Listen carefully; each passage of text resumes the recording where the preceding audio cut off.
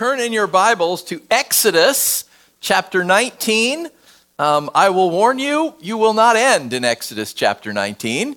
Today we're going to talk about the tabernacle and the next in our sort of series of this overarching story of the Bible, this story of redemption. Why does Jesus have to come?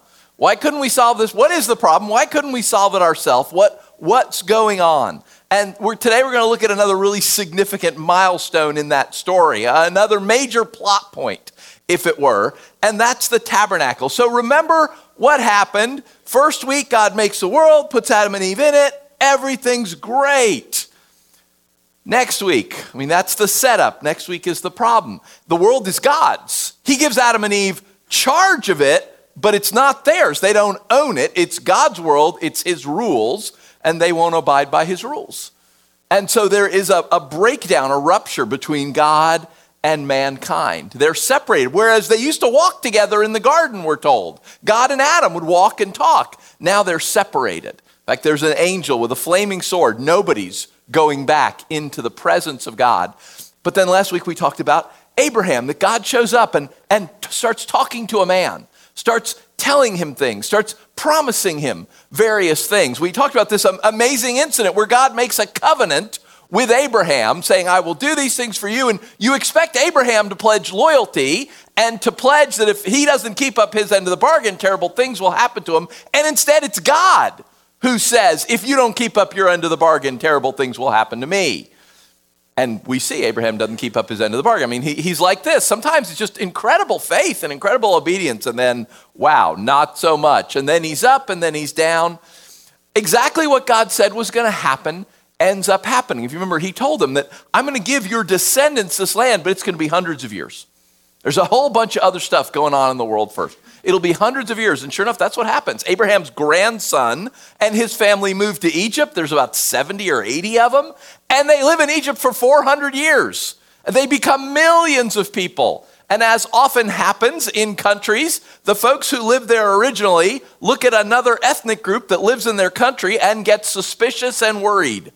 The Egyptians enslave them. They try and kill them. They do all sorts of things. God sends a man named Moses in. Moses, if you've ever seen the Ten Commandments or watched The Prince of Egypt or any of those, well, you know this incredible story, this battle between Moses and the Pharaoh, the king of Egypt, this battle between God and the Egyptian gods, where God literally rains down fire at one point, hail storms on Egypt. There's darkness, there's frogs, there's gnats. You know that joke about, plagues of biblical proportions. Well, that's where it comes from. 10 plagues that eventually then, they don't just let the Israelites go, they force them out because everyone's afraid they're going to die.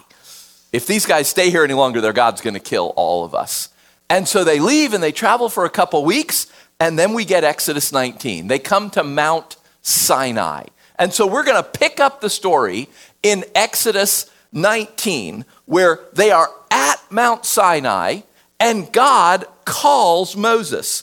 And he tells Moses what's going to happen. So start reading with me in verse 10 of chapter 19 of Exodus. The Lord said to Moses, go to the people and consecrate them today and tomorrow. Have them wash their clothes and be ready by the third day. Because on that day, the Lord will come down on Mount Sinai in the sight of all the people. Put limits for the people around the mountain and tell them, be careful that you do not approach the mountain or touch the foot of it. Whoever touches the mountain is to be put to death. They're to be stoned or shot with arrows. Not a hand is to be laid on them. No person or animal shall be permitted to live. Only when the ram's horn sounds a long blast may they approach the mountain.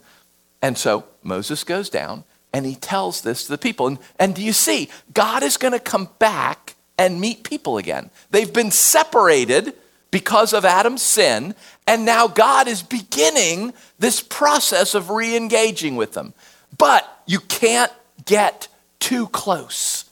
If you get too close, you're going to die. And so flip over to the next page. This should be really familiar to you. If you've got a Bible that has headings, mine says the 10 Commandments.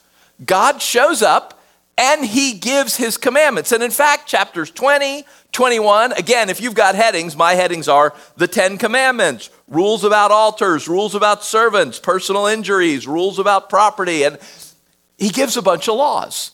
Now, if you have a Bible reading plan and you've read the Old Testament, right, you know there are books and books of laws. He just gives 4 chapters, 20, 21, 22, and 23. These are all laws.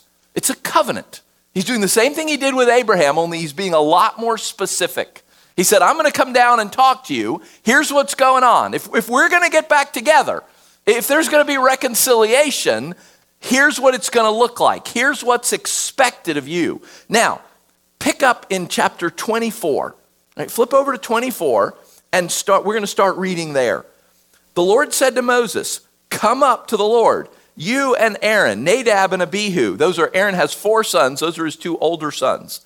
And 70 of the elders of Israel. You are to worship at a distance, but Moses alone is to worship the Lord, and others must not come near, and the people may not come up with you. When Moses went and told the people all the Lord's words and laws, they responded with one voice, everything the Lord has said we will do. Moses then wrote down everything the Lord had said. He got up early the next morning and he built an altar at the foot of the mountain, and he set up 12 stone pillars representing the 12 tribes of Israel. Then he sent young Israelite men, and they offered burnt offerings and sacrificed young bulls as fellowship offerings to the Lord. Moses took half of the blood, put it in bowls, and the other half he splashed against the altar.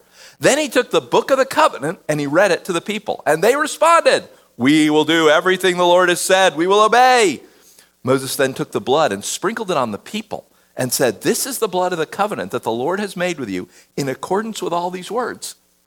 So Moses takes those 4 chapters of rules that God gives you. If you're going to be my people, if I'm going to be your God, here's what it's going to look like. Here's what you need to do. He writes it all down. He says it to everybody. They have a big ceremony. There's some sacrifices. There's blood on the altar. There's sprinkling. And what are the people saying? Yes, we'll do it. They're undoing what Adam did. Adam and Eve said, no, we won't obey. Right? And the people are saying, yes, we will obey. We want to be your people. We want to be in this covenant. And then, just keep flipping, right? So if you go to chapter 25, so what happens? Did you notice, I always thought as a kid watching the 10 Commandments that Moses goes up on the mountain and everything happens and Moses goes down. The guy goes up and down a dozen times. He's 80 years old. You'd think God would have built an escalator for him or something. He goes up, God says, tell him this. He's like, okay. He goes back down. God said to do this. So yes, we'll do it. He goes back up. They said they'll do it. Excellent. Tell them to get ready. I'll be here in 2 days. He runs back down. Good, he's happy he'll be here in 2 days. Tell him we'll be ready. He runs. It's just up and down and up and down and up and down and up and down. Same thing here. Now he goes back up. And if you have headers, your header on chapter 26 will say, the tabernacle.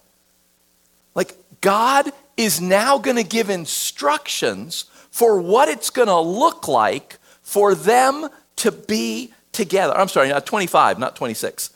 He's going to give instructions on the tabernacle. So I'm reading from chapter 25, starting in verse 1.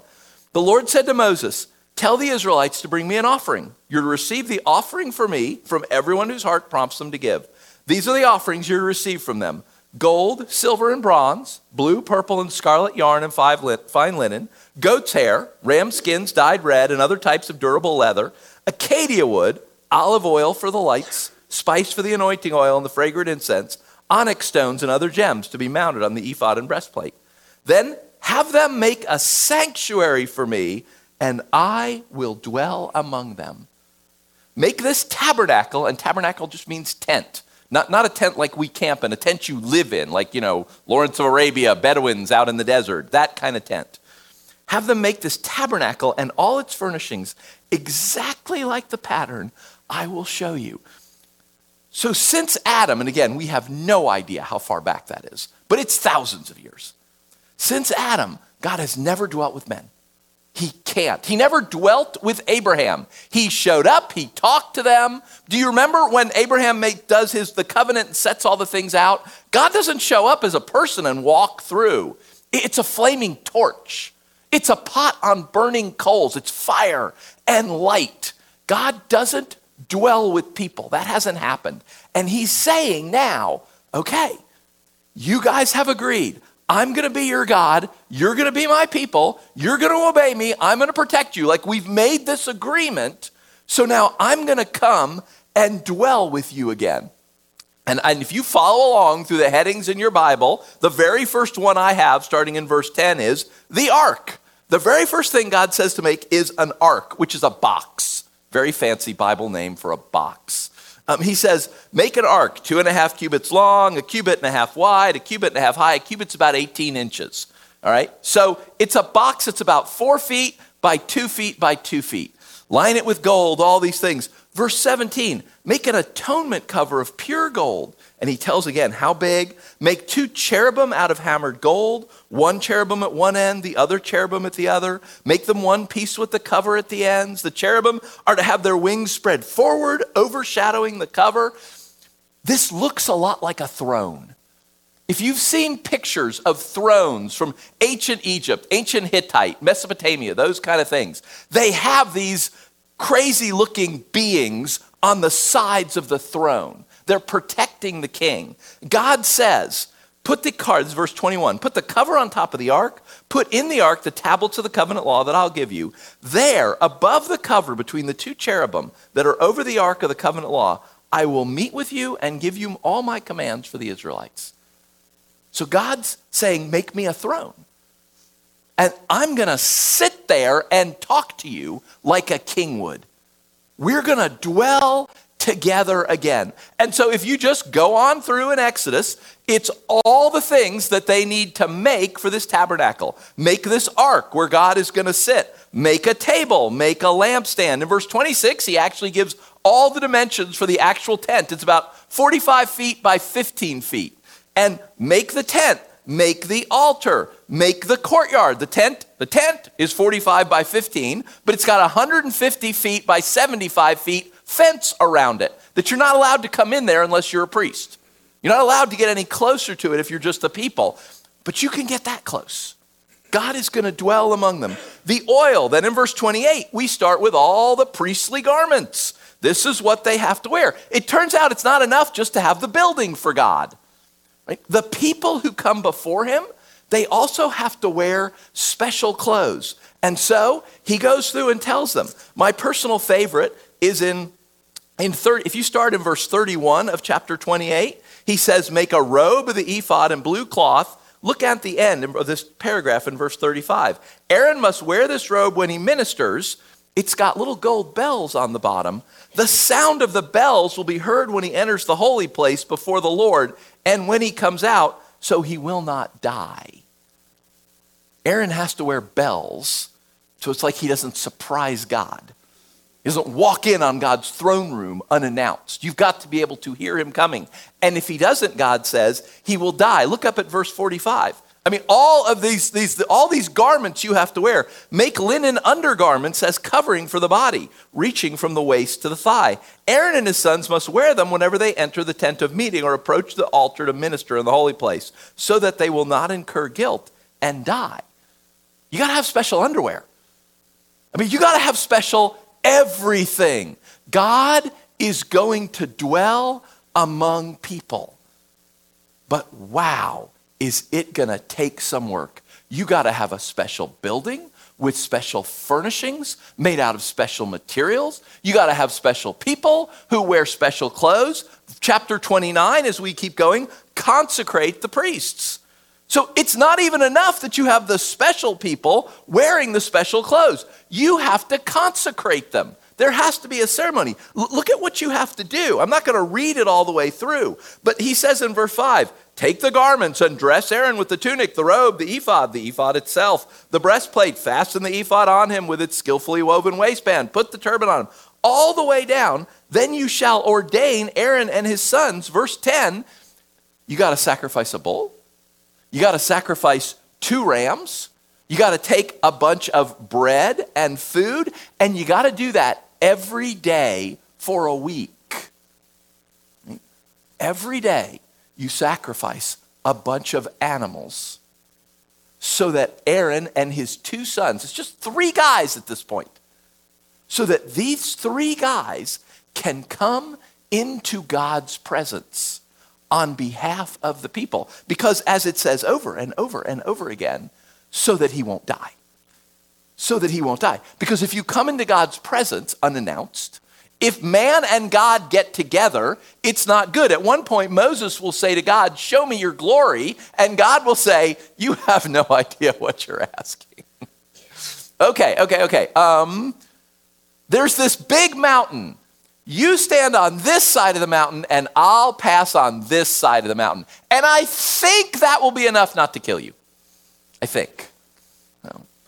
You cannot. People, sinful people, the sons and daughters of Adam, we cannot get near God. You will die. And so God goes to all of this trouble. And again, it keeps going. Chapter 30, the altar of incense, atonement money, the basin, anointing oil, incense. Chapter 31, I think this is really kind of God. He doesn't just tell Moses, make sure you do it right. He says, hey, find these two guys because I'm going to give them what they need to make this. Literally he says, I'm going to give them my spirit so that they will know how to do the things I want them to do. God's like, you got to make this right or people will die. But here, go get these guys. I will supernaturally make sure they do it right.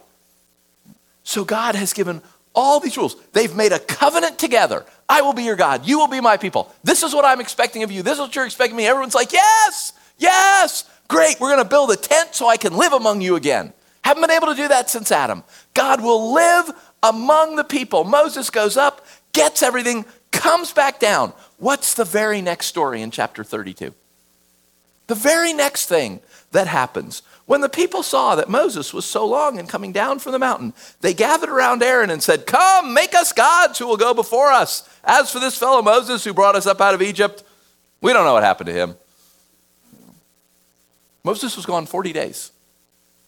In a month, they have reneged on their covenant. What's the very first of the 10 commandments? I am the Lord God who brought you out of Egypt. You will have no other gods but me. What's number 2? The second thing they promised. You will not make idols, images. You won't make carvings, not of people, not of animals, not of nature. You cannot express and worship me with a carving. Okay? That's laws 1 and 2. What is the very first thing they do within a month? Yeah, make us gods. Make us images. We need idols. They make a covenant with God, and then it'll last a month before they've done exactly what Adam and Eve did. They've broken it. They've broken their end of the bargain. And God comes back, and Moses comes back, and Moses is like, this is bad? God's like, yes, this is bad. And Moses pleads with God not to do anything to them, and God agrees, says, there are some people I need to punish, but all right, I will not do what justice demands, which is wipe them out. You promised, you've broken your word, we're done here. And so if you keep flipping through Exodus, we get back again in chapter 36 to those two guys and the materials for the tabernacle, and they build it.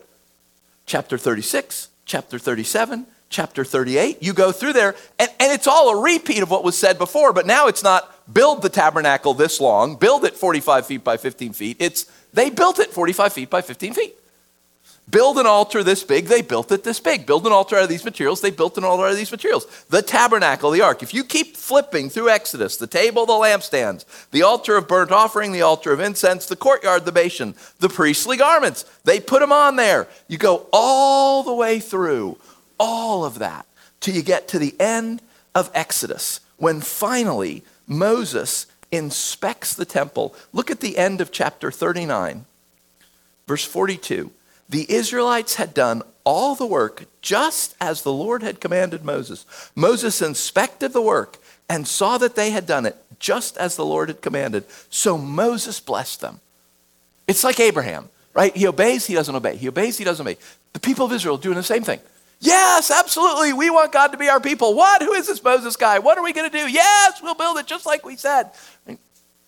Everything. It's happening just like Abraham, except it's happening with this whole people when God has said, I'm going to dwell with you. But notice how Exodus ends. Go down, Moses goes through all the way, sets up everything in the tabernacle, just like God said. The end of the chapter, verse 34. Then the cloud covered the tent of meeting, and the glory of the Lord filled the tabernacle. Moses could not enter the tent of meeting because the cloud had settled on it. And the glory of the Lord filled the tabernacle. So in spite of all that, In spite of all the yes, we will, well, no, actually we won't. Oh, we'll definitely obey. Well, unless, of course, we won't. And it'll, a month, that's a long time. And all of that, they do what God said. They build the tabernacle, and God dwells there. His glory. He comes in anyway. In spite of everything else that's gone on, he comes in and he sits. He takes his throne there in the tabernacle. When Moses built the tabernacle, it's just a big rectangular tent. But he tells them to put a curtain about 2/3 of the way down. So there's about 30 feet, and then there's 15 feet. And in that 15 feet, the only thing that's in there is the ark, God's throne. And that's where it says God sits there. When Moses talks to God, you hear the voice coming through that curtain. We'll talk about when you can go behind the curtain. We'll get to that in a minute. But God, imagine, like coming to church, and there's a big curtain, and you can hear God talking on the other side, telling you what to do. Like God is dwelling with men. I mean, again, the people are like this, but wow, does Exodus end on a high note. God takes his seat on his throne in the tabernacle. He is dwelling with men. And so Leviticus comes from Levite, the priests. Leviticus is the book of the priests.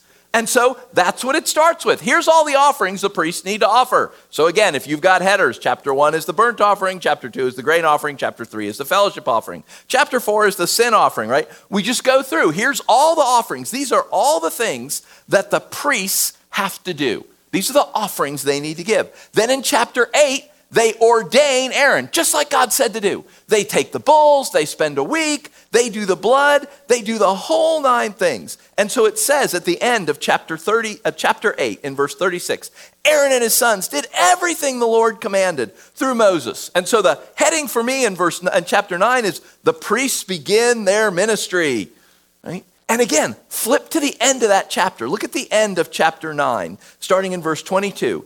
Aaron lifted his hands towards the people and blessed them. And having sacrificed the sin offering, the burnt offering, the fellowship offering, all the stuff that he just told us, this is what the priest should be doing. Aaron's doing it. He stepped down. Moses and Aaron then went in the tent of meeting. And when they came out, they blessed the people. And the glory of the Lord appeared to all the people. Fire came out from the presence of the Lord and consumed the burnt offering and the fat portions on the altar. And when all the people saw it, they shouted with joy and fell face down. Like God's right there. He's responding. They're making, can you imagine? They're making a sacrifice. They kill the bull, they cut up, they lay the pieces down. Now, most of the sacrifice is for the priests to eat. Like what you actually burn up is the entrails and the fat. You've got the bull on the altar, and fire comes out from behind that curtain. And it burns up the entrails, and it burns up the fat. And I don't know, maybe it cooks the rest of the meat, or maybe not. But it does exactly what God said you needed to do. Like, he's right there. He's right behind that curtain. You do what he says, and you see it. And of course, everybody's just like, yes! And they're falling down, and they're cheering. And the presence of God is dwelling right there with his people. And what's the very next story? Chapter 10. Again, I mean, this is literally the next sentence in the Hebrew Bible. Aaron's sons, Nadab and Abihu, so these are 2 older. He's got 4 sons. These are the 2 older ones. Took their censers, and that's a metal pot with a big long metal rail, a big long metal handle on it. You take coals from the altar or the sacrifices, you put them in the pot, and then you put incense on them. That's how they burn incense. That's how they make the incense smell. So, and you do that a ways off. We'll see why in a minute. They took their censers, put fire in them, added incense, and they offered unauthorized fire before the Lord, contrary to his command. So fire came out from the presence of the Lord and consumed them, and they died before the Lord. So, like, again, is it yesterday? Is it a week ago? We don't know. It's literally the next sentence in the Hebrew Bible. There are no paragraph, there's no chapter markings or anything originally. It's just written. Fire comes out and consumes the sacrifice, and everyone shouts with joy. And the very next sentence is fire comes out from behind that curtain, and it burns up two young men who are messing around. Like, oh, wow, that was cool. I mean, we don't know what's going on in their mind. Moses will, after this, God will say to Moses, tell Aaron and his sons that they probably shouldn't drink before they come into my presence. They'll do stupid things. So they may have been drunk, but these two kids are like, oh, wow, did you see that? Look what we can do. Look what Dad did.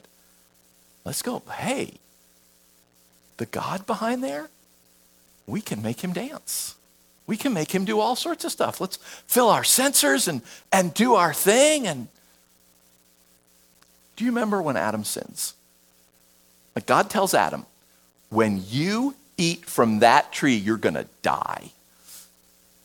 And he does it. He eats from it. And God comes to the snake who tricked Eve, and he curses the snake for deceiving Eve.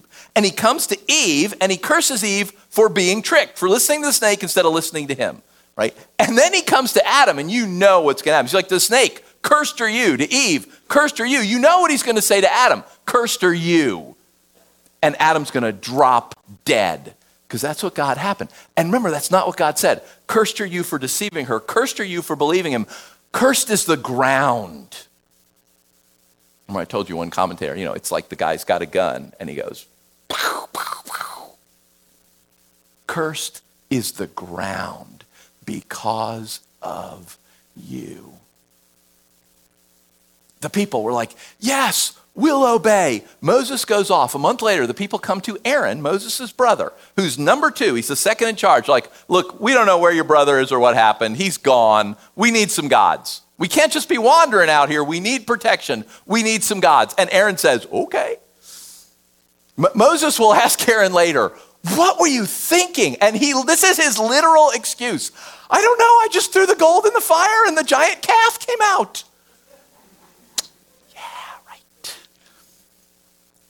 Aaron deserves to die.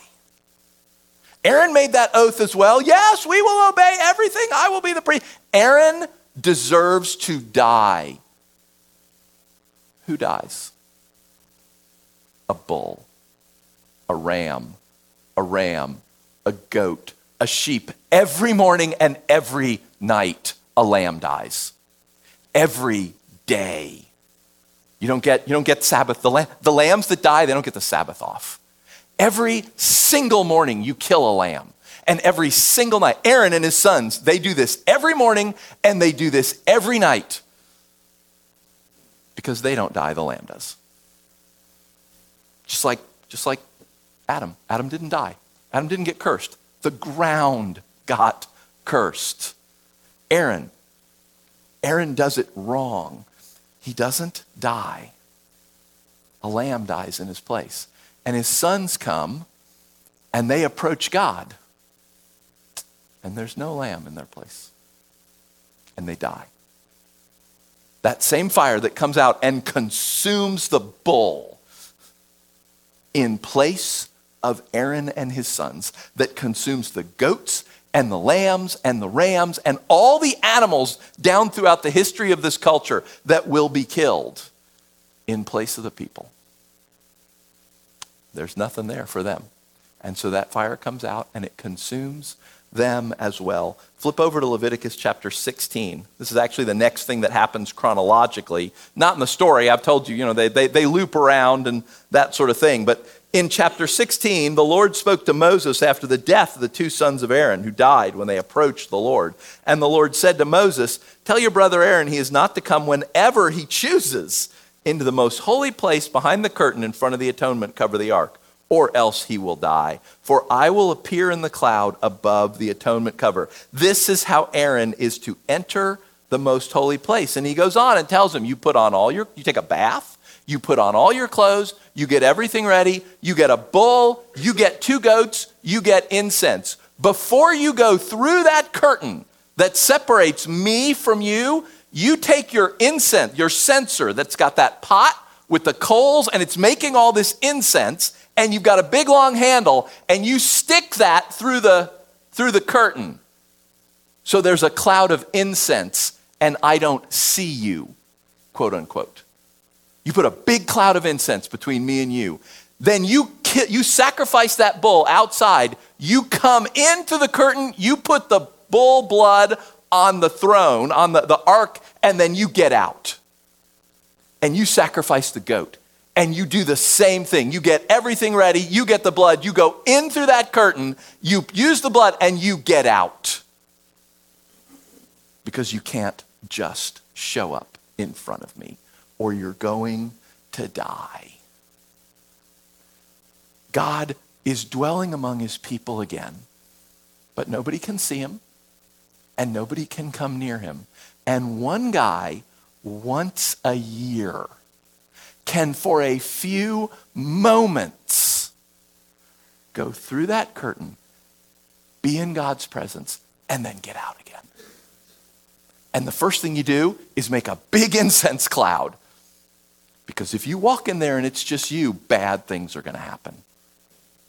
You do the incense, then you do the bull's blood, then you do the goat's blood. And then you go back out and you sacrifice another bull and another goat for yourself. And the first bull, that's just for Aaron. That's for Aaron's sin. God curses the ground, not Adam. We kill the bull so Aaron doesn't die when he goes in. The goat, you kill the goat for the people. For everybody who's, no way are they going to go back there. They will definitely die. God dwells with people. But wow, anybody remember The Lion, the Witch, and the Wardrobe? You know, the Christ figure Aslan is a lion. And at one point, one of the kids like, are you crazy? I'm going to go meet a lion? I mean, is he a tame lion? Is he a safe lion? And the giant anthropomorphic beaver that she's talking to says to her, no, he's not safe. He's a lion. But he's good. God's not safe. He's not tame. Don't just show up. But he's good. Now, that's where they stand. That's what it means to be God's people, is to have his presence in a tent in the middle of your camp. But wow, you had better not get too close. And that will continue for hundreds of years until David comes along and is like, I live in a house and God lives in a tent. That doesn't seem fair to me. His son Solomon will build a temple, which is just a replica of the tent made out of stone and bronze and things. But it's the same thing. It's got the big room, and then it's got the little half-size room, and in that room is the ark, and you don't go in there, and there's a big curtain between it, right? That curtain, a guy named Herod, the temple will be destroyed. You know, you've read your Bible. The Babylonians destroy it. It gets rebuilt. Guy named Herod, 50, 60 years before Jesus, he will spend a lot of money redoing the temple. Because he's going to name it after himself. Herod's temple. You know, Solomon's temple, now it's Herod's temple. He will rebuild that curtain. It will be 18 inches thick. He will demonstrate, like we have an eyewitness account of this, a guy named Josephus. He will demonstrate the strength of that curtain by hanging it up outside and tying a chariot team of horses, so 4 horses and a chariot to one end of it, 4 horses and a chariot to the other, and say, go. And both those chariots will take off, and it will be like Snoopy, with, you know, when he runs and he's on the leash and he's just like jerked up like that. Those chariots will take off, and they will hit the end of their rope, and the horses will just be thrown backwards. That curtain won't move. It's 18 inches of fabric. Okay? Now, flip to the book of Matthew. And we could flip to Mark. We could flip to Luke. I mean, they all record this. It's really, really significant. Matthew chapter 27. Jesus, again, if you got headers, it's the death of Jesus. Verse 50. When Jesus had cried out in a loud voice, he gave up his spirit. Verse 51. At that moment, the curtain of the temple was torn in two from top to bottom. That 18 inches of fabric that you didn't go in. Once a year, one guy went in. First with a big mess of incense, an incense cloud to hide him. Then with the blood of a ram. Then with the blood of a goat. It's like somebody reached down with giant hands, grabbed it, and went, just ripped it apart. Why? Keep flipping. Go to Hebrews chapter 9. The first covenant, it had regulations for worship. It had an earthly sanctuary. A tabernacle was set up. In its first room were the lampstand and the table and the consecrated bread, and we call this the holy place. Behind the second curtain was a room called the most holy place, which had the golden altar of incense and the gold-covered ark of the covenant. This ark contained the jar of manna, Aaron's staff that budded, the stone tablets of the covenant. Above the ark were the cherubim of the glory overshadowing the atonement cover. We don't have time to discuss those things in detail now, but you know where they come from. When everything had been arranged like this, the priests entered regularly into the outer room to carry on their ministry, but only the high priest entered the inner room, and only once a year and never without blood, which he offered for himself and for the sins the people had committed in ignorance. The Holy Spirit was showing by this that the way into the most holy place had not yet been disclosed, as long as the first tabernacle was still functioning. This is an illustration for the present time, indicating that the gifts and sacrifices being offered were not able to clear the consciences of the worshiper. They're only a matter of food and drink and various ceremonial washings. They're external regulations applying until the time of the new order. But when Christ came as the high priest of the good things that are now already here, he went through the greater and more perfect tabernacle that is not made with human hands. That is to say, it's not a part of this creation. He didn't enter by means of the blood of goats and calves, but he entered the most holy place once for all by his own blood, thus attaining eternal redemption. The blood of goats and bulls, the ashes of heifers sprinkled on those who are ceremonially unclean, sanctify them so that they are outwardly clean. How much more then will the blood of Christ, who through the eternal Spirit offered himself unblemished to God, cleanse our consciences from acts that lead to death, so that we may serve the living God? For this reason, Christ is a mediator of a new covenant, that those who are called may receive the promised eternal inheritance, now that he has died as a ransom to set them free from the sins committed under the first covenant. In the case of a will, it's necessary to prove the death of the one who made it, because a will is in force only when someone has died. It never takes effect while the one who made it's living. This is why even the first covenant was not put into effect without blood. When Moses had proclaimed every command of the law to all the people, he took the blood of calves together with water, scarlet wool, branches of hyssop, and he sprinkled the scroll on all the people. We read that. He said, "This is the blood of the covenant which God has commanded you to keep." In the same way, he sprinkled with the blood both the tabernacle and everything used in its ceremony. In fact, the law requires that nearly everything be cleansed with blood. And without the shedding of blood, there's no forgiveness. It was necessary then for the copies of the heavenly things to be purified with these sacrifices, but the heavenly things themselves with better sacrifices than these. For Christ did not enter a sanctuary made with human hands that was only a copy of the true one. He entered heaven itself, now to appear for us in God's presence. Nor did he enter heaven to offer himself again and again, the way the high priest has to enter the most holy place every year with blood that's not his own. Otherwise, Christ would have to suffer many times since the creation of the world. He has appeared once for all at the culmination of the ages to do away with sin by the sacrifice of himself. And just as people are destined to die once and after that face judgment, so Christ was sacrificed once to take away the sins of many. He will appear a second time, not to bear sin, but to bring salvation to those who are waiting for him. God curses Adam instead of the ground instead of Adam. It's not fair, but he does it because he knows there will be justice in the end. God can kill a ram. Fire can come out and consume a goat instead of Aaron, because God knows there will be justice in the end. That one day, the perfect sacrifice will show up. And God didn't curse the ground, and God didn't kill a lamb. Jesus died. And when he died, that 18 inches of fabric that you didn't dare go through, it just ripped wide open. Because God doesn't have to hide from people anymore to protect us. God doesn't have to hide away so that we'll be safe and okay. God can dwell with people again because Jesus has dealt with our sin once for all. He's not coming back next year to do it again. The writer of Hebrews says that these are illustrations, that they're supposed to teach us. We're supposed to understand the tabernacle, all of that. It was so when Jesus came, we'd all go, oh, that's it. When that curtain that separated God from man, top to bottom, just ripped apart. I think God had been waiting thousands of years to do that. That there's no longer any barrier between him and between us because of what Jesus did. And all you have to do is ask for it. It's a free gift. You just have to say, yes, yes, please, I need that. You're right. I have messed up. I deserve to be punished. You were punished in my place. Thank you. That's all we do. We call this a worship service. Wow, I hope you get that.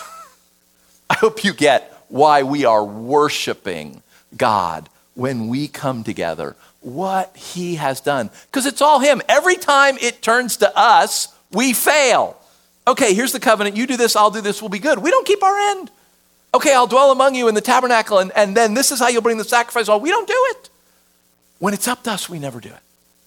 And so he does it himself. So, wow, I'm going to pray for us. I mean, the only application out of all this is awe and worship and gratitude. So I'm going to pray. We're going to take communion and be grateful. We're going to sing and be grateful. So pray with me. Jesus, thank you. Oh my goodness, thank you. I mean, you make agreements with us and we break them. And you make agreements with us and we break them. We do that over and over and over again. So you deal with it yourself. You made a way to come and live among us. And wow, we couldn't do it. You had to protect us from you or we would die. Thank you, Jesus, that you have done that you have taken that the fire that leapt out and consumed Aaron's sons for their sin, that you have taken all that for us. We don't worry about that fire, and we don't need to offer a bull in our place. Thank you. Oh, Lord, we are so, so grateful for what you have done. Jesus, as we worship together, as we take the bread and take the cup, as we sing again, Lord, meet us in this. We truly worship you.